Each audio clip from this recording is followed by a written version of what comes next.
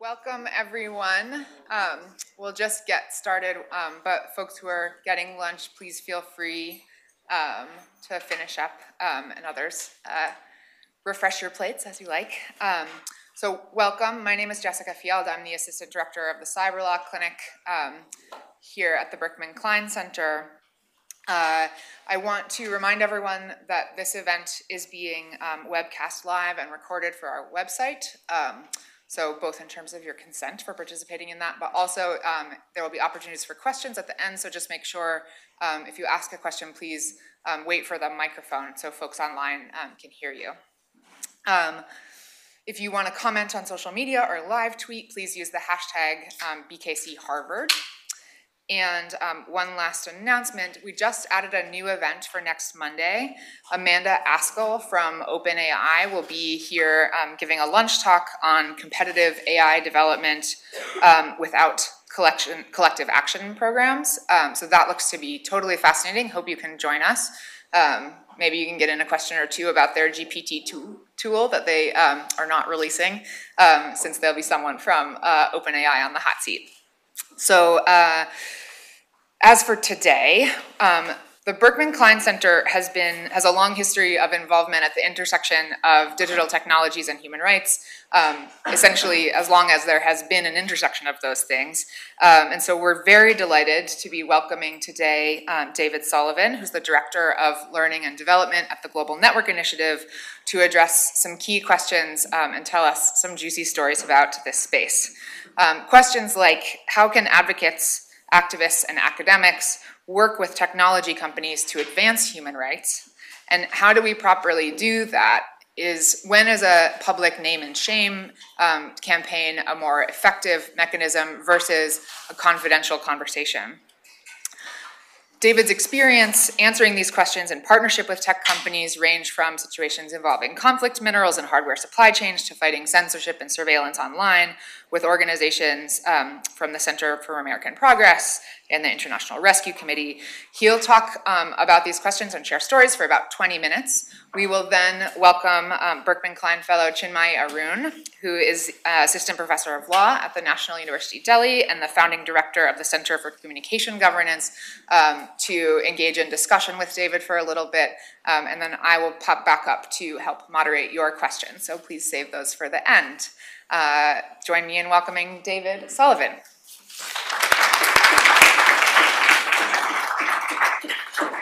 So thank you, Jess, for the very kind introduction, and thanks to everybody from the Berkman Klein Center for the opportunity to be here today.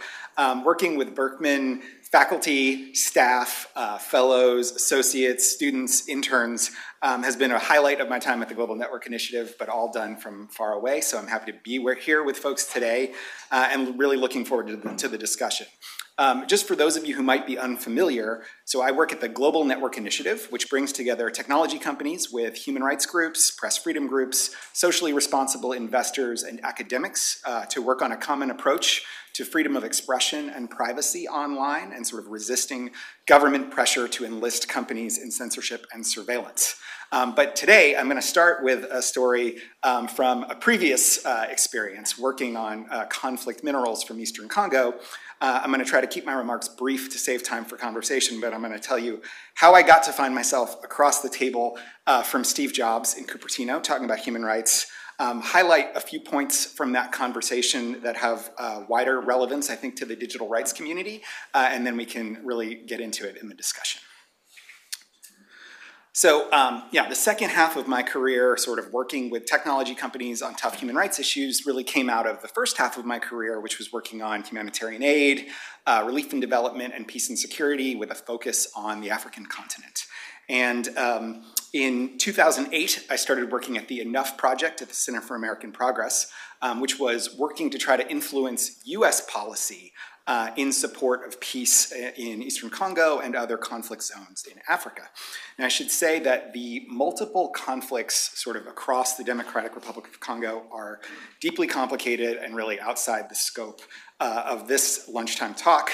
But Enough, we worked with field researchers based on the ground, including Congolese researchers, to study the conflict dynamics and try to identify sort of points of leverage where the United States could change its policies in support of peace.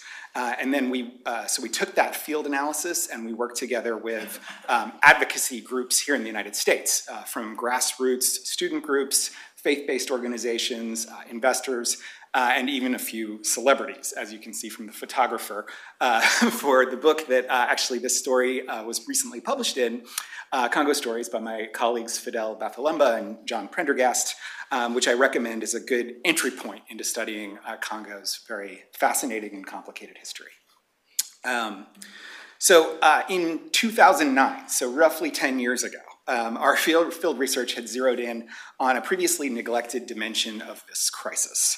Much of Eastern Congo's vast mineral wealth was fueling the conflict, enriching armed groups, whether it was kind of rebel groups or unaccountable elements of the Congolese army, all of whom were perpetrating horrific violence against people on the ground there. And the most lucrative of natural resources, these minerals, gold, tin, tantalum, and tungsten, which we call the 3 Ts, would flow from mines that were in some cases controlled by armed groups, through trading routes, which were taxed by armed groups or army units, to traders in the major cities in the region, out to, mostly to Asia, to processing and smelting facilities, where they would then enter into all kinds of supply chains, but particularly those for high-tech electronics and hardware. So these are the 4 conflict minerals that we talked about. Tin is commonly used as a solder on circuit boards. Tungsten has a wide variety of kind of industrial applications, but interestingly enough, it's used for the vibration function on cell phones. Tantalum is stores electricity, holds a charge, is used in capacitors that are used in kind of every type of electronic gadget. And gold is often in wiring, as well as being used for jewelry. Those kinds of things. One thing, today there's a lot of concern about cobalt, which is essential for batteries, and which Congo has very high reserves of. But at the time that we were working on this, the regions where the conflict was taking place was not the regions where cobalt was mined. So it was not kind of included in this work, but there's been a lot of work done on this issue, and a lot of companies are also looking at cobalt supply chains the way they're looking at these mineral supply chains. So we looked into this, and we looked into what companies were doing, and we found that companies were aware of this link between the conflict in Congo and their products, but few had really done more than post vague written assurances on their corporate social responsibility website, saying that they instructed their suppliers not to source from Congo or not to source conflict minerals, but there wasn't any independent verification or follow-up to ensure that that was true. And so what we did was started a multi-pronged campaign to encourage both government and company action on this issue.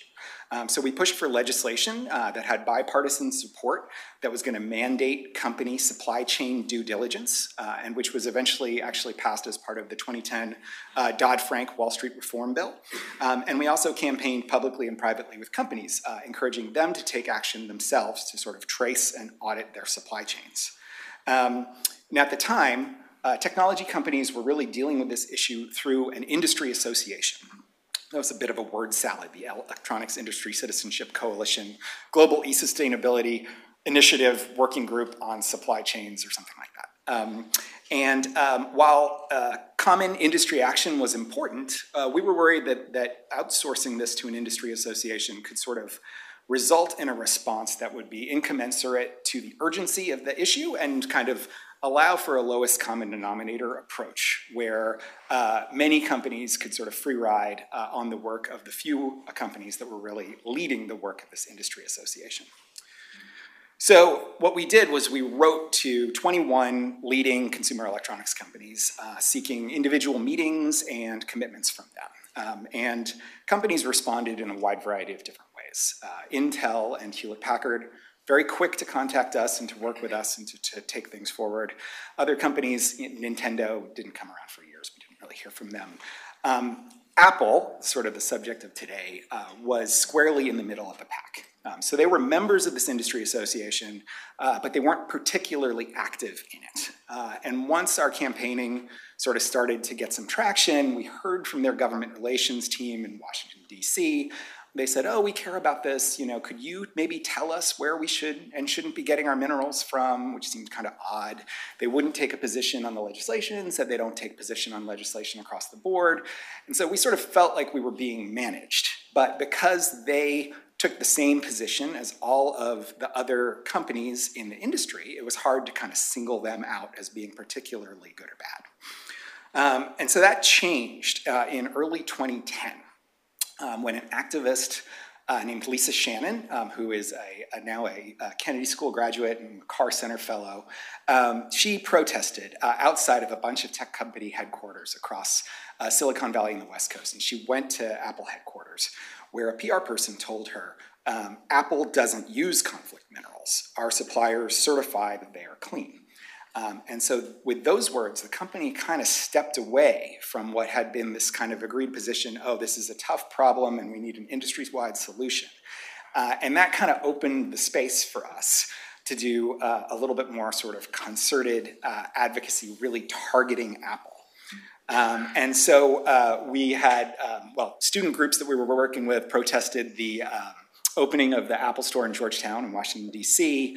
A video that we developed spoofed the old kind of I'm an Apple, I'm a PC ads, and pointed out that both contain conflict minerals. Nick Kristof covered this in the Times, and our legislation was moving forward on Capitol Hill, so it was kind of unprecedented success.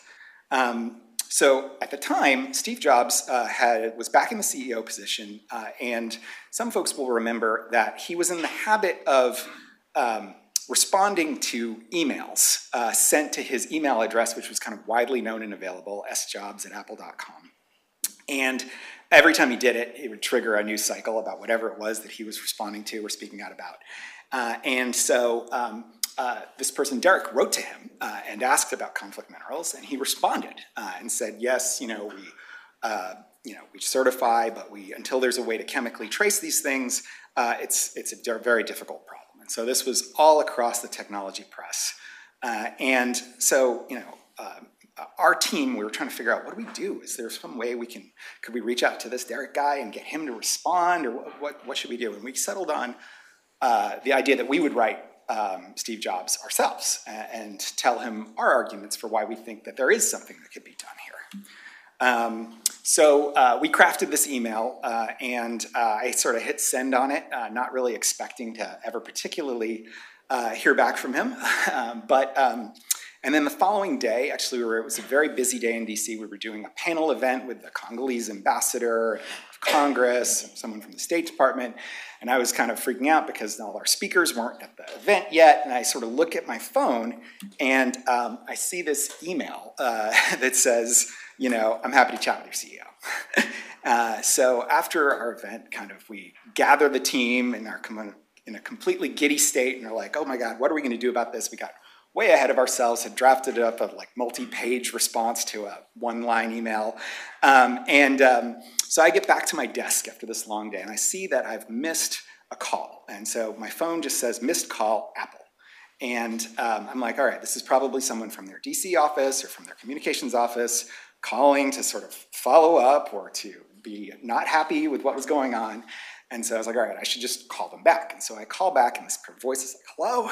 And I was like, oh, this is David Sullivan from Enough returning your call. And he's like, yeah, you got Steve Jobs.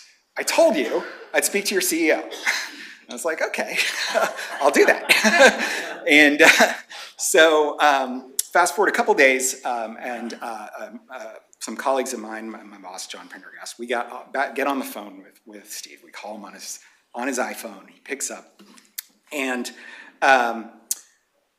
the conversation did not go well. He started to berate us for criticizing Apple, claimed that we were doing that because our legislation had stalled, and characterized our ideas as stupid. And we didn't take the bait, but we didn't back down. And we said, actually, the bill that we've been supporting was actually moving forward. It had been rolled into the Obama administration's signature Wall Street Reform Act. So if that was passing, this was passing in it. And that actually, we think that not only do we have these ideas about how you can trace your supply chains, but other companies are supportive of them as well. And I think particularly when we said that Intel was working on it, he was like, that's a company I respect. Okay.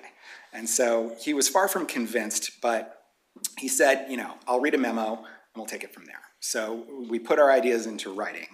A few weeks later, we wound up going out to Cupertino for a meeting with Steve Jobs and Tim Cook and a number of other senior Apple executives. So let me just stop right now and say, if you are going to a meeting at Apple headquarters, don't bring a PowerPoint presentation. That is frowned upon. It does not go well. It does not get things off to a great start. Despite that,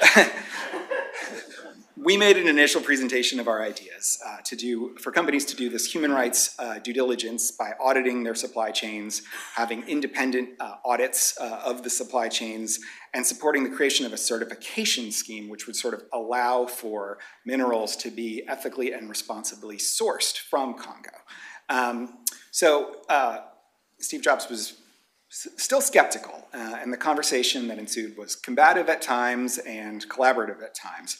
But I'm sort of telling the story because I think there were 4 moments from it that stood out that sort of were interesting to me as someone who's been working with technology companies on human rights, which I hope can be sort of the basis for talking about how to do this in the digital rights space later in the session today. So the first point was about how to get companies kind of to pay attention, how to get companies on the hook to do something about a given issue. And so shortly after we finished our presentation, Steve said, I don't want to have to give a shit about this. If I have to start caring about this issue, I have to start caring about every other issue under the sun, every other conflict under the sun. And so while I personally thought that maybe it would be good for him to care about Congo as well as all of these other things, we countered that the issue here was directly connected, directly linked to Apple's supply chain and to their products and services. And that the success and innovation of Apple, didn't have a direct connection to peace in the Middle East, but it did have a connection back to these mining communities in Eastern Congo that were ravaged by conflict.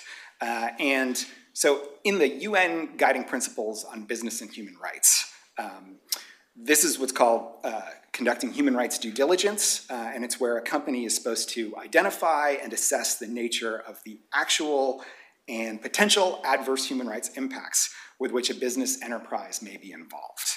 And the key distinction between human rights due diligence and other sort of company corporate risk management work is this is about risks to people, not risks to the business. When a company kind of is assessing human rights risks and impacts, they're supposed to look to see whether they caused a certain human rights violation, contributed to it, or were directly linked to it via their products or a business relationship. And so while this discussion with Steve Jobs was happening sort of contemporaneously with when John Ruggie was developing the UN Guiding Principles on Business and Human Rights, I think it's a good example of how you can use that kind of approach, because we said you're directly linked to these things. And what you need to do if you're directly linked to a human rights abuse through your supply chain is to generate some leverage to try to stop the violation or the adverse impact. And so we argued that if you are to map your supply chains back to the sources and then be able to use your commercial leverage to have folks who are supplying you do their due diligence, you can help contribute to resolving the situation. And that's kind of what happened. So the second point is sort of knowing when you've succeeded to an extent. And so Steve Jobs, he told us that Apple did more than anybody to map their supply chains, that they were an industry leader, and that we should be thankful for all the work that they were doing there. And he then went off on a little bit of a screed about Greenpeace. And Greenpeace had previously ranked tech companies on environmental concerns. And he was saying that Greenpeace's rankings were dumb, their criteria was bad. He wouldn't listen to anything that Greenpeace had to say. They just went ahead and made the greenest computer that had ever been made.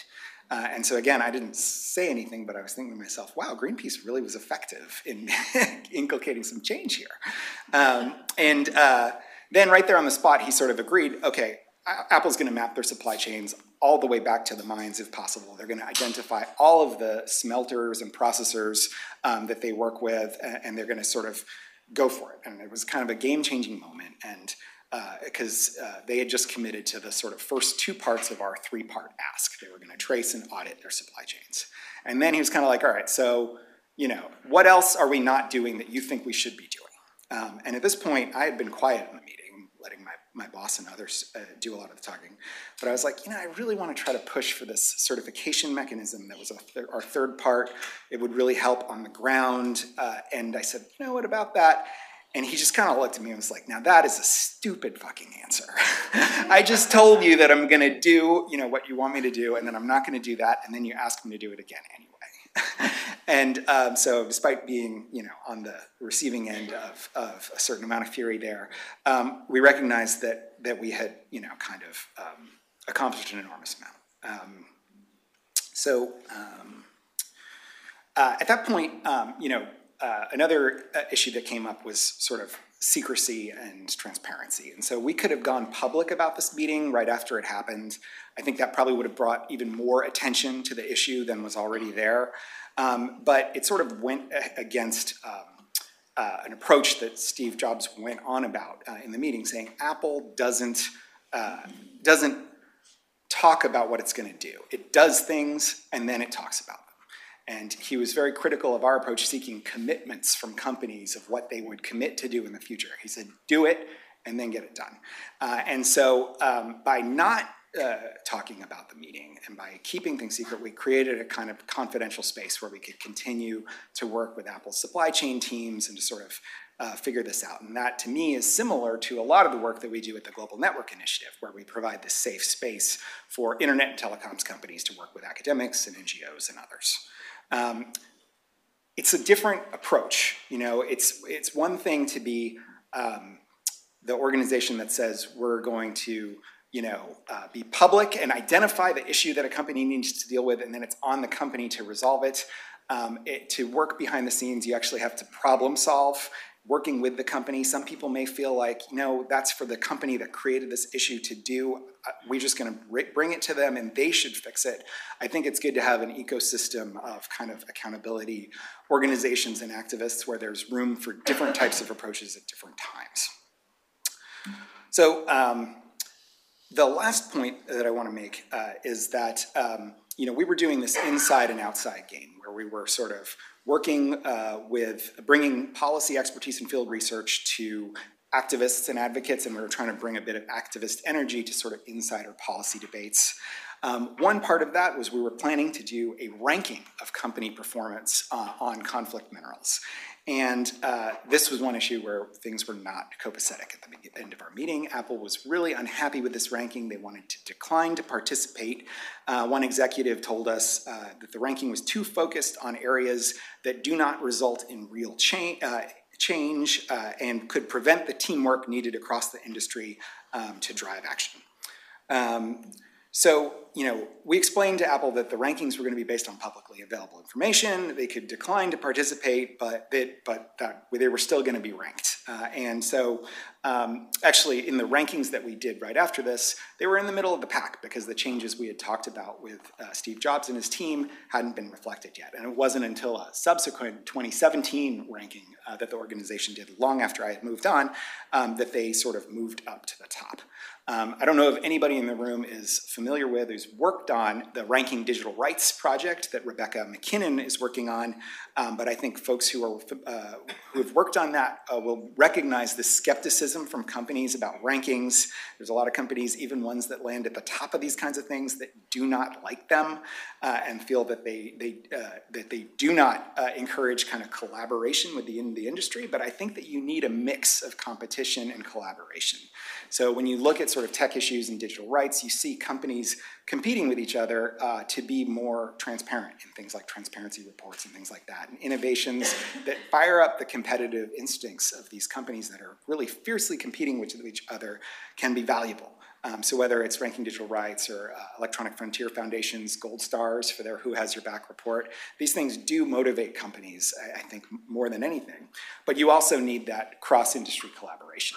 In our meeting, Tim Cook sort of pointed out, listen, we need the industry to work on conflict minerals because you need to aggregate leverage in the supply chain to be able to go to these middlemen and say that you need to change your ways. So we tried to do both at enough, and we've tried to foster that collaborative environment within the Global Network Initiative, while still allowing other actors out there to kind of work on the ranking and the competing aspect. So the struggle for security and human rights in Eastern Congo very much continues today. The Congolese people are the ones who are leading the drive for peace and democracy.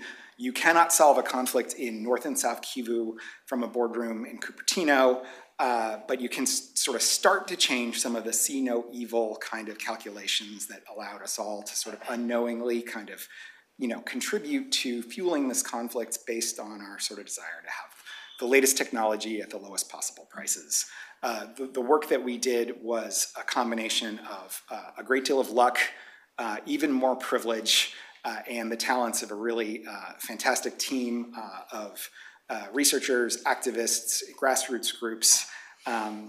So it's very much not my accomplishment, it is theirs, and it is far from done, and the people who are continuing to work on these issues today are, deserve a lot of admiration and support.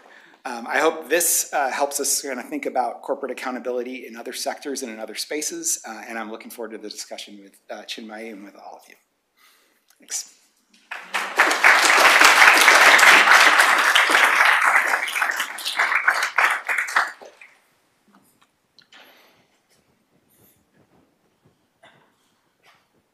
Thanks, David. That's a great story. I had a preview, but second time was good too.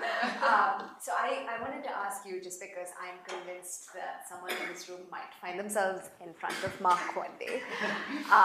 You told that story in a very self-deprecating way, but I also felt like it was an illustration of the importance of strategic silence sometimes.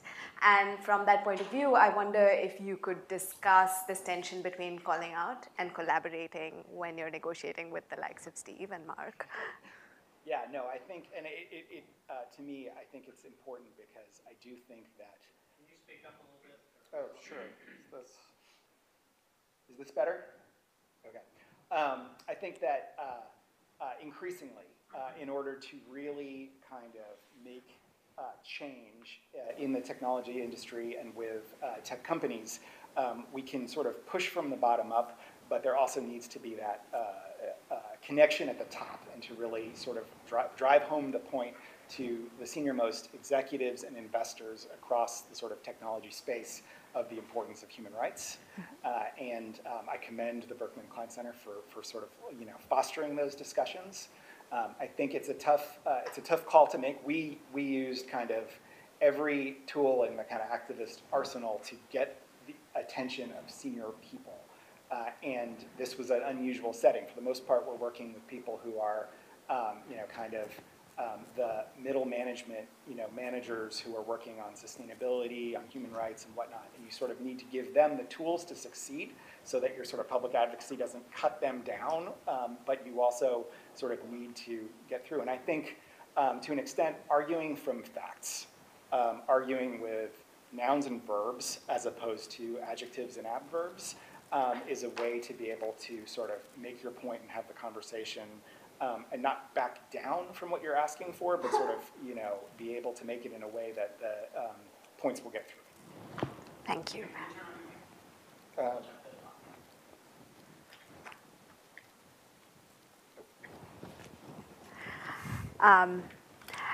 So the other thing that I noticed from the story that you're telling is that it was a coalition of actors that sort of coordinated almost in with like different registers and ways in which they spoke with the company. Can you tell us a little about putting together the right kind of coalition? Yeah, I think you always need more people. I think that a diversity of voices can succeed in ways that are, really sort of, beyond belief. We had an issue that cut across political lines in the United States. Like I said, our legislation was initially supported by, I think the first bill on conflict minerals was proposed by Sam Brownback, who's a very conservative, Christian senator at the time. And so, we were able to bring together kind of faith-based groups, student groups, and it wasn't about building it wasn't about getting everyone across the country to care about this issue, but it was kind of building a kind of working coalition that could sort of reach across and kind of make an influence. I will say that I think it can be a challenge. There's in the digital rights space and on kind of digital rights issues, I think there's both an advantage and a challenge right now. The advantage is that because people who use technology, technologists and programmers and system administrators and whatnot, make for a natural coalition who understand the sort of challenges that are coming down the road when it comes to digital rights issues. But communicating those issues out to the wider world can be challenging. And I think we often sort of wind up with, kind of either it's, super libertarians and, super left-wing folks, and it's hard to get sometimes the importance of digital rights issues to resonate with that wider group. And I think that's something I want to work on, and I think we all can work on. Speaking of, so this is almost like a transition into GNI, which you described a little bit in the beginning. But so my next question is going to be about secrecy and safe spaces, which you flagged as you were telling the story. I wonder if you can tell us a little bit about GNI from the point of view of secrecy and safe spaces. Sure, yeah. So Global Network Initiative, GNI, we bring together our members, and so there's a set of obligations for companies. There is a assessment process that verifies that companies are meeting those obligations, which are really about integrating human rights and freedom of expression and privacy into their business operations and being able to when they receive a request from the government to take down content or hand over user data, to do everything they can to resist those requests when they're overbroad. And then we provide a space for learning because the issues in the digital rights space, there's something new in the newspaper every single day. So you need to provide a space where the companies can learn together with NGOs and academics and investors. And then we work together on policy change to try to change laws around the world that are inconsistent with international human rights standards. Aspects of GNI are very secret, and it's kind of it's a feature rather than a bug. The assessment process that looks at whether companies are meeting their commitments under GNI is confidential. It's reviewed by our board of directors, including folks like Chinmay and Jess, but the reports themselves are not made public. We do a public report that has a lot of anonymized and aggregated data. The challenge we have is, on the one hand, it's hard to sort of demonstrate impact when things are confidential. On the other hand, when you're talking about how a company can do things to keep a government from getting access to their data, you don't want to publicize that too much because then you're giving the government a roadmap to how to get around the things that the company is doing to resist that. So it's a challenge and a tension, and we try to find ways to be more transparent about the work that we do while recognizing that confidentiality and safe space is kind of built into it. I've been reading about the GNI and the Berkman Klein Center's role about in setting it up. And so it's been really interesting watching the organization from the inside. I wonder if there's a way in which you can describe to everyone here a couple of ways in which you felt that GNI had impact that are discussable. So I think we have impact in a few different ways. One, sort of GNI has impact when more companies join GNI and sign up and make a public commitment to freedom of expression and privacy. When GNI started in 2008, 10 years ago, the three founding companies were Google, Microsoft, and Yahoo. 20 of the founding 22 organizations were headquartered in the United States. So it was the Global Network Initiative in name and aspiration, not in fact. And today we have about 60 members, half of which are from headquartered outside of the United States, including companies, a lot of mobile network operators based in Europe, but operating everywhere, academics and NGOs from Latin America, from Africa, from South Asia. Last week we welcomed a new observer company, Line Corporation, who are a Japanese company that provide a messaging service that's popular in all parts of Asia. So as we grow and more companies kind of make these commitments, those commitments cover a wider set of users of ICT products and services around the world. We can make a difference when we work together on learning and policy. I think there are issues that GNI has helped to sort of put on the agenda, such as the sort of proliferating number of instances of internet shutdowns. We've seen a very vivid example of that, and just how difficult those are, but how companies can work together with other groups on that. But ultimately, like, the rubber hits the road when companies take steps to protect their users by implementing our sort of principles and guidelines, and by resisting sort of government demands. And a lot of that is stuff that will never get talked about, but I think occasionally it does. And last week, I think Brad Smith from Microsoft made some comments and talked about how Microsoft was not providing AI for several kind of applications and not selling to folks, whether it was, I think, police in the United States in one case, or to an actor in a unfree state, according to Freedom House. So that's where the rubber hits the road, but that's often the hardest things to talk about. This is true. GNI has been such an interesting model and such a success in the ways in which you described, but the tech world has also changed since it was set up and since the principles were drafted. Yeah. And so if you had to think about the challenges for an organization like GNI with all the issues that are emerging, how would you describe them?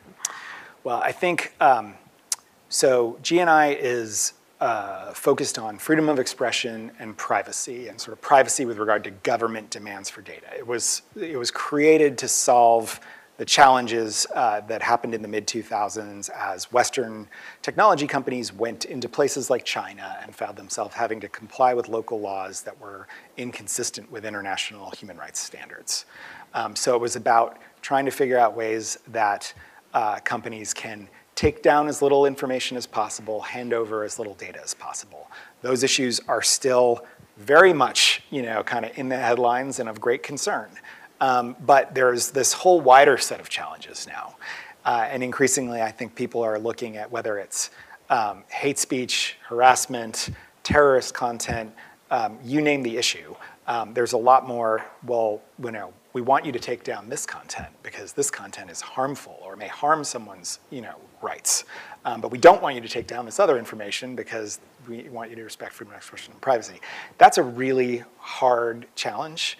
And I think that, all of us need to be sort of engaged in figuring out the right thing. I think that the multi-stakeholder kind of model that GNI uses is one tool in the tool belt of kind of ways of working with companies on digital rights, but there are many others, from legislation and regulation to kind of all sorts of other ways of sort of organizing and thinking about these things. But I think it's a much harder problem, and as technology develops, it's only going to get more and more difficult as you look at things like artificial intelligence. Thank you. So I will not monopolize David. I'm just going to stop here and say that it's been such a privilege both speaking with you and getting to watch GNI and learn from the inside. Back to you, Jess. I'm sure everyone else has questions. Yes, sir. I know there's a lot of expertise around these issues in the room. Thanks.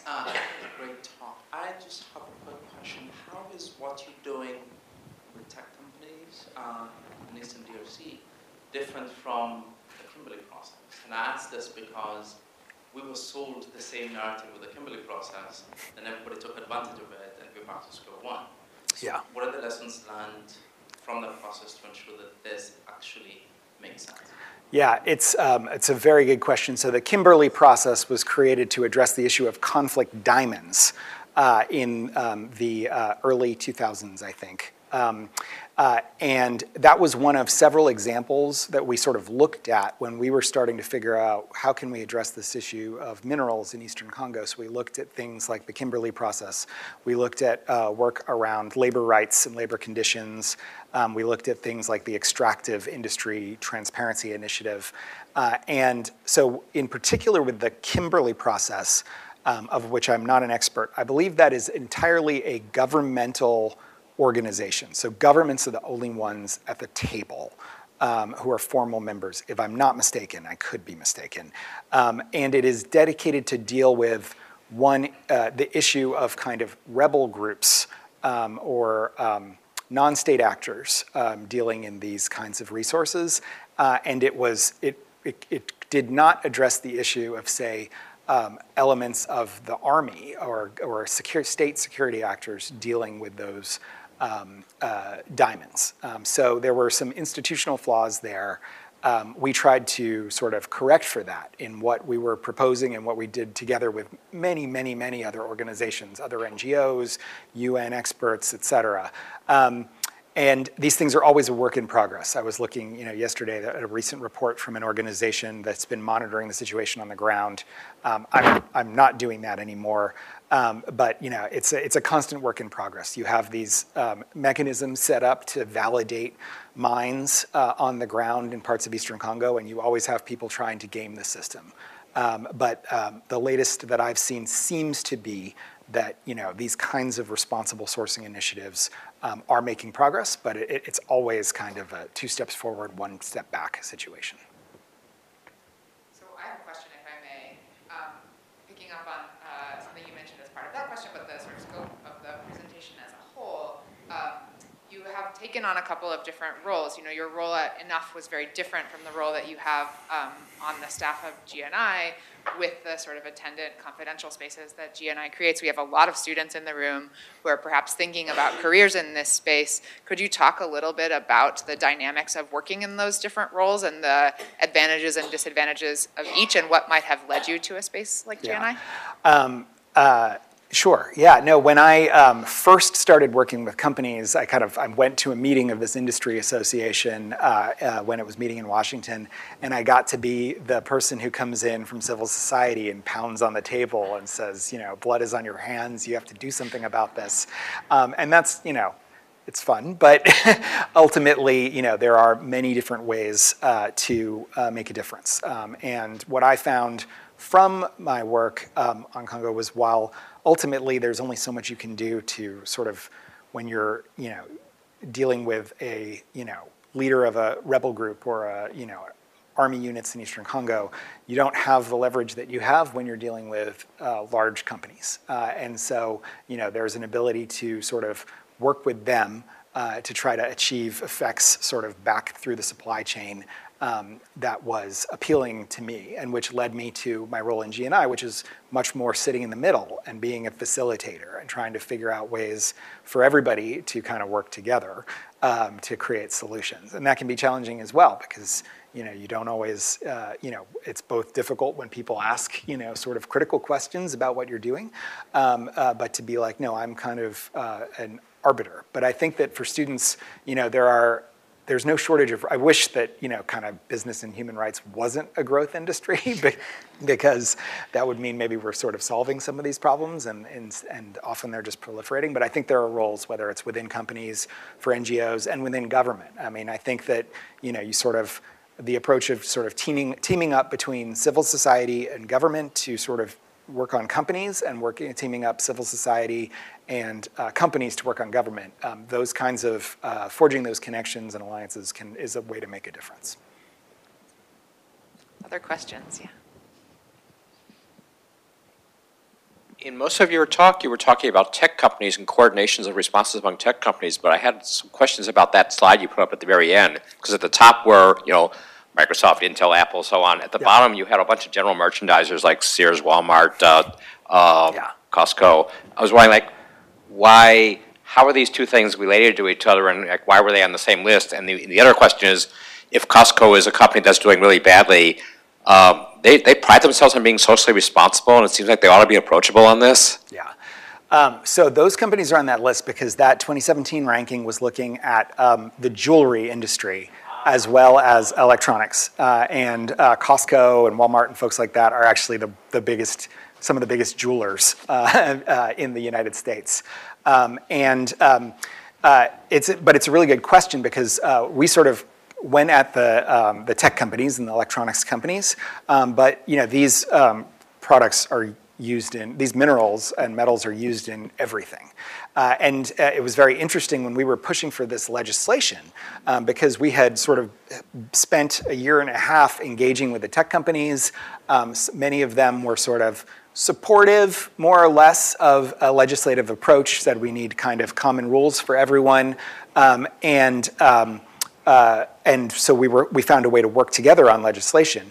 Then when the bill was kind of moving forward, when it got rolled into the Dodd-Frank Act, the rest of industry sort of woke up. And so the National Association of Manufacturers and the Chamber of Commerce and all of these folks were like, whoa, we got to stop this. And they have been the most prominent kind of groups calling for both to first stop the legislation, then stop the rulemaking process, then lawsuits, and have continued to fight it. But the companies that sort of were involved from the beginning and were most kind of had taken the heat were ones who then saw a positive aspect to it. And interestingly, in the past few years, I'm not sure where it stands right now, but efforts by the Trump administration to either defund or get rid of the legislation have been opposed, including by technology companies like Apple, who've actually engaged with the government to say, no, we need this.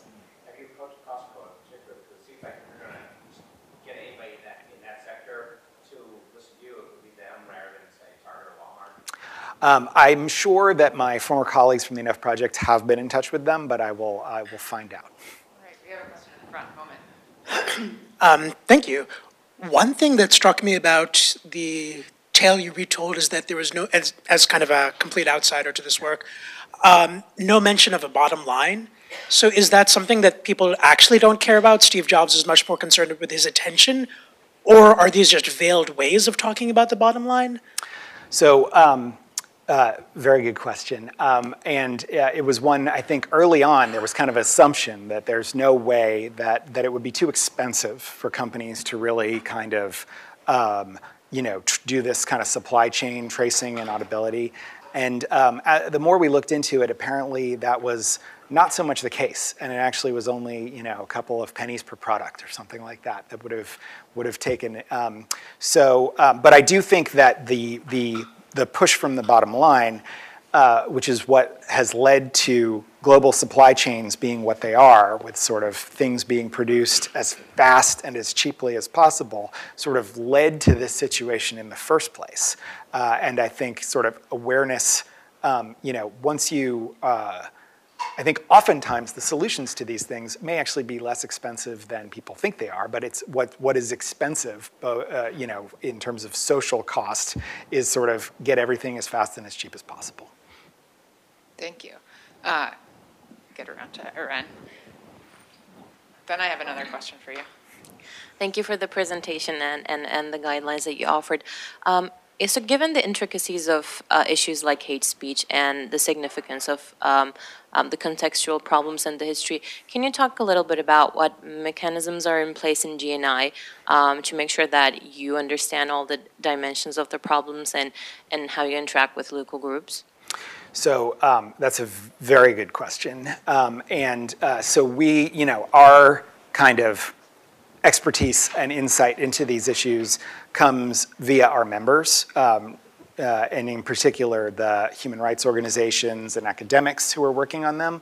And it is uneven because the level of expertise on all of the different local situations around the world, comes up to our organization unevenly.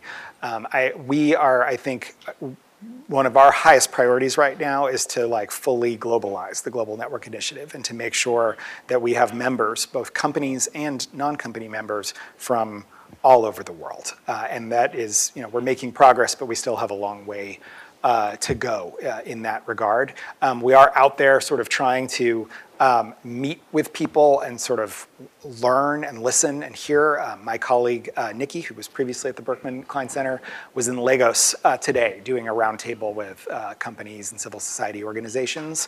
We're going to be at RightsCon in Tunisia in a few months. So we try to get out there and to hear from people. One challenge we have that we're working on, so multi-stakeholder initiatives like GNI, according to the UN Guiding Principles on Business Human Rights and just good practice, need to have kind of public engagement mechanisms and grievance mechanisms so that if someone feels like they, have been wrongly impacted or have something to say to us that they can get through to us. That's a harder problem to solve in the sort of digital space than it is offline, where, you know, if you look at a mining community, well, there's the affected community is the people who live around that mine, and you can go and talk to them. Creating those channels when you're talking about a company with billions of users is a problem that we're trying to solve, and where we could use help. So my follow-up to Aaron's great question is, what observations do you have, and I'm interested in David's answer to this question, but also Chinmay's answer to this question, representing first CCG at GNI and now as an independent academic, as GNI has begun to globalize, how has that changed the organization? Well, it's been incredibly valuable. We now have, you know, academic and NGO members from Chile and Argentina and Nigeria and Uganda and India and South Korea. We need to evolve. So GNI, you know, when it started, the organization was the founders who were the board of directors, who were a largely American group of people who'd been meeting in conference rooms in the West over a couple of years and had become to be very good friends and had sort of developed trust among them that allowed them to tackle really difficult topics and difficult conversations. Bringing people, other people into that is essential because it's kind of myopic to think that those people can sort of do it on their own. So we've been trying to bring groups from the rest of the world into GNI. That can be a challenge. It can be a challenge for like just logistical purposes. You know, you trying to schedule calls at a time zone that works for everyone doesn't work very well, and so people who are calling in from Delhi are at a disadvantage. There's sort of ways that we kind of work together and interact and communicate that need to be sort of updated to be sort of more inclusive and reflect diverse voices. And so those are the things that we're thinking about right now, but I'm curious to get your perspective, Chinmay. It's been super interesting for me because we joined GNI, I think, in 2013 or 14 with Berkman's support, actually. And initially it was great. It was well worth getting on a call at 1 a.m. because we would, you know, it would be 1 hour's like deep dive into an issue that I didn't even know was an issue. And then I'd know all about it by the time everyone in India woke up to the fact that this is a thing. And so it was fantastic as we were leading into this, as we were sort of getting into the space, the learning and development. But then, as David described, there's also a board, and GNI has been diversifying its board. And that's been great too, because over time that means that you build relationships, because you have to, with people from everywhere. We've been supported quite a lot by older board members. It's been great to have friends like Jess on the board with us. And so I imagine that, like most things, it takes time before the relationships form again, but I can see them happening and I can see everyone working towards them happening. So it's been good. I think from our point of view, so sometimes the way in which a human rights issue can impact a global south country can be completely different from the way in which it works here. And if you speak with activists or with academics from the global south, our take on what needs to be done can be completely different. And I'm not saying right, I'm just saying different. And so it's been great because we have this conversation and we start to understand what the challenges of working at it from the north or from within a company are, and they start to understand why it is that we're so agitated about the issue. And I think that the common ground is definitely a better common ground than when we're not talking. We have time for one more question, Hillary. Oh, we'll do two. We'll get Hillary and Sabella. Thanks so much for your talk. I'm curious, as we're seeing a lot of internal organizing at tech companies right now, how you see that there should be connections or maybe shouldn't be connections, or when it makes sense to work with organizers internally. Do Yeah. you mind if I stack the two questions and then you can come together? I have a similar question to what Hillary said and what Aaron said. You had mentioned that when it comes to the conflict minerals, it was, you initially thought it would be an expensive process, but it was actually cheaper than you thought. And I think I've heard some of the feedback from companies like Facebook that to hire people to monitor content or to create AI to filter through the hate speech is very expensive. So do you have any ideas on how you can sort of deal with that argument or somehow lower the cost through technology or some other means? So both great questions. I think in terms of the activism among tech workers is a really kind of inspiring and encouraging thing. I think that for folks inside a company, they can use the sort of external commitments that a company has made to hold their company to those points, and so that can be a tool. It may not always make sense to sort of work together, but I think things can still sort of push in the same direction. And I think, when it comes to the costs, I think companies can afford a lot of these things. And I think that, it takes particularly the sort of technical experts from outside of companies, whether it's academia and elsewhere, to be able to argue these things based on their own expertise and to push back and to make sure that, you understand what the real challenges are. And those may be difficult and they may take resources.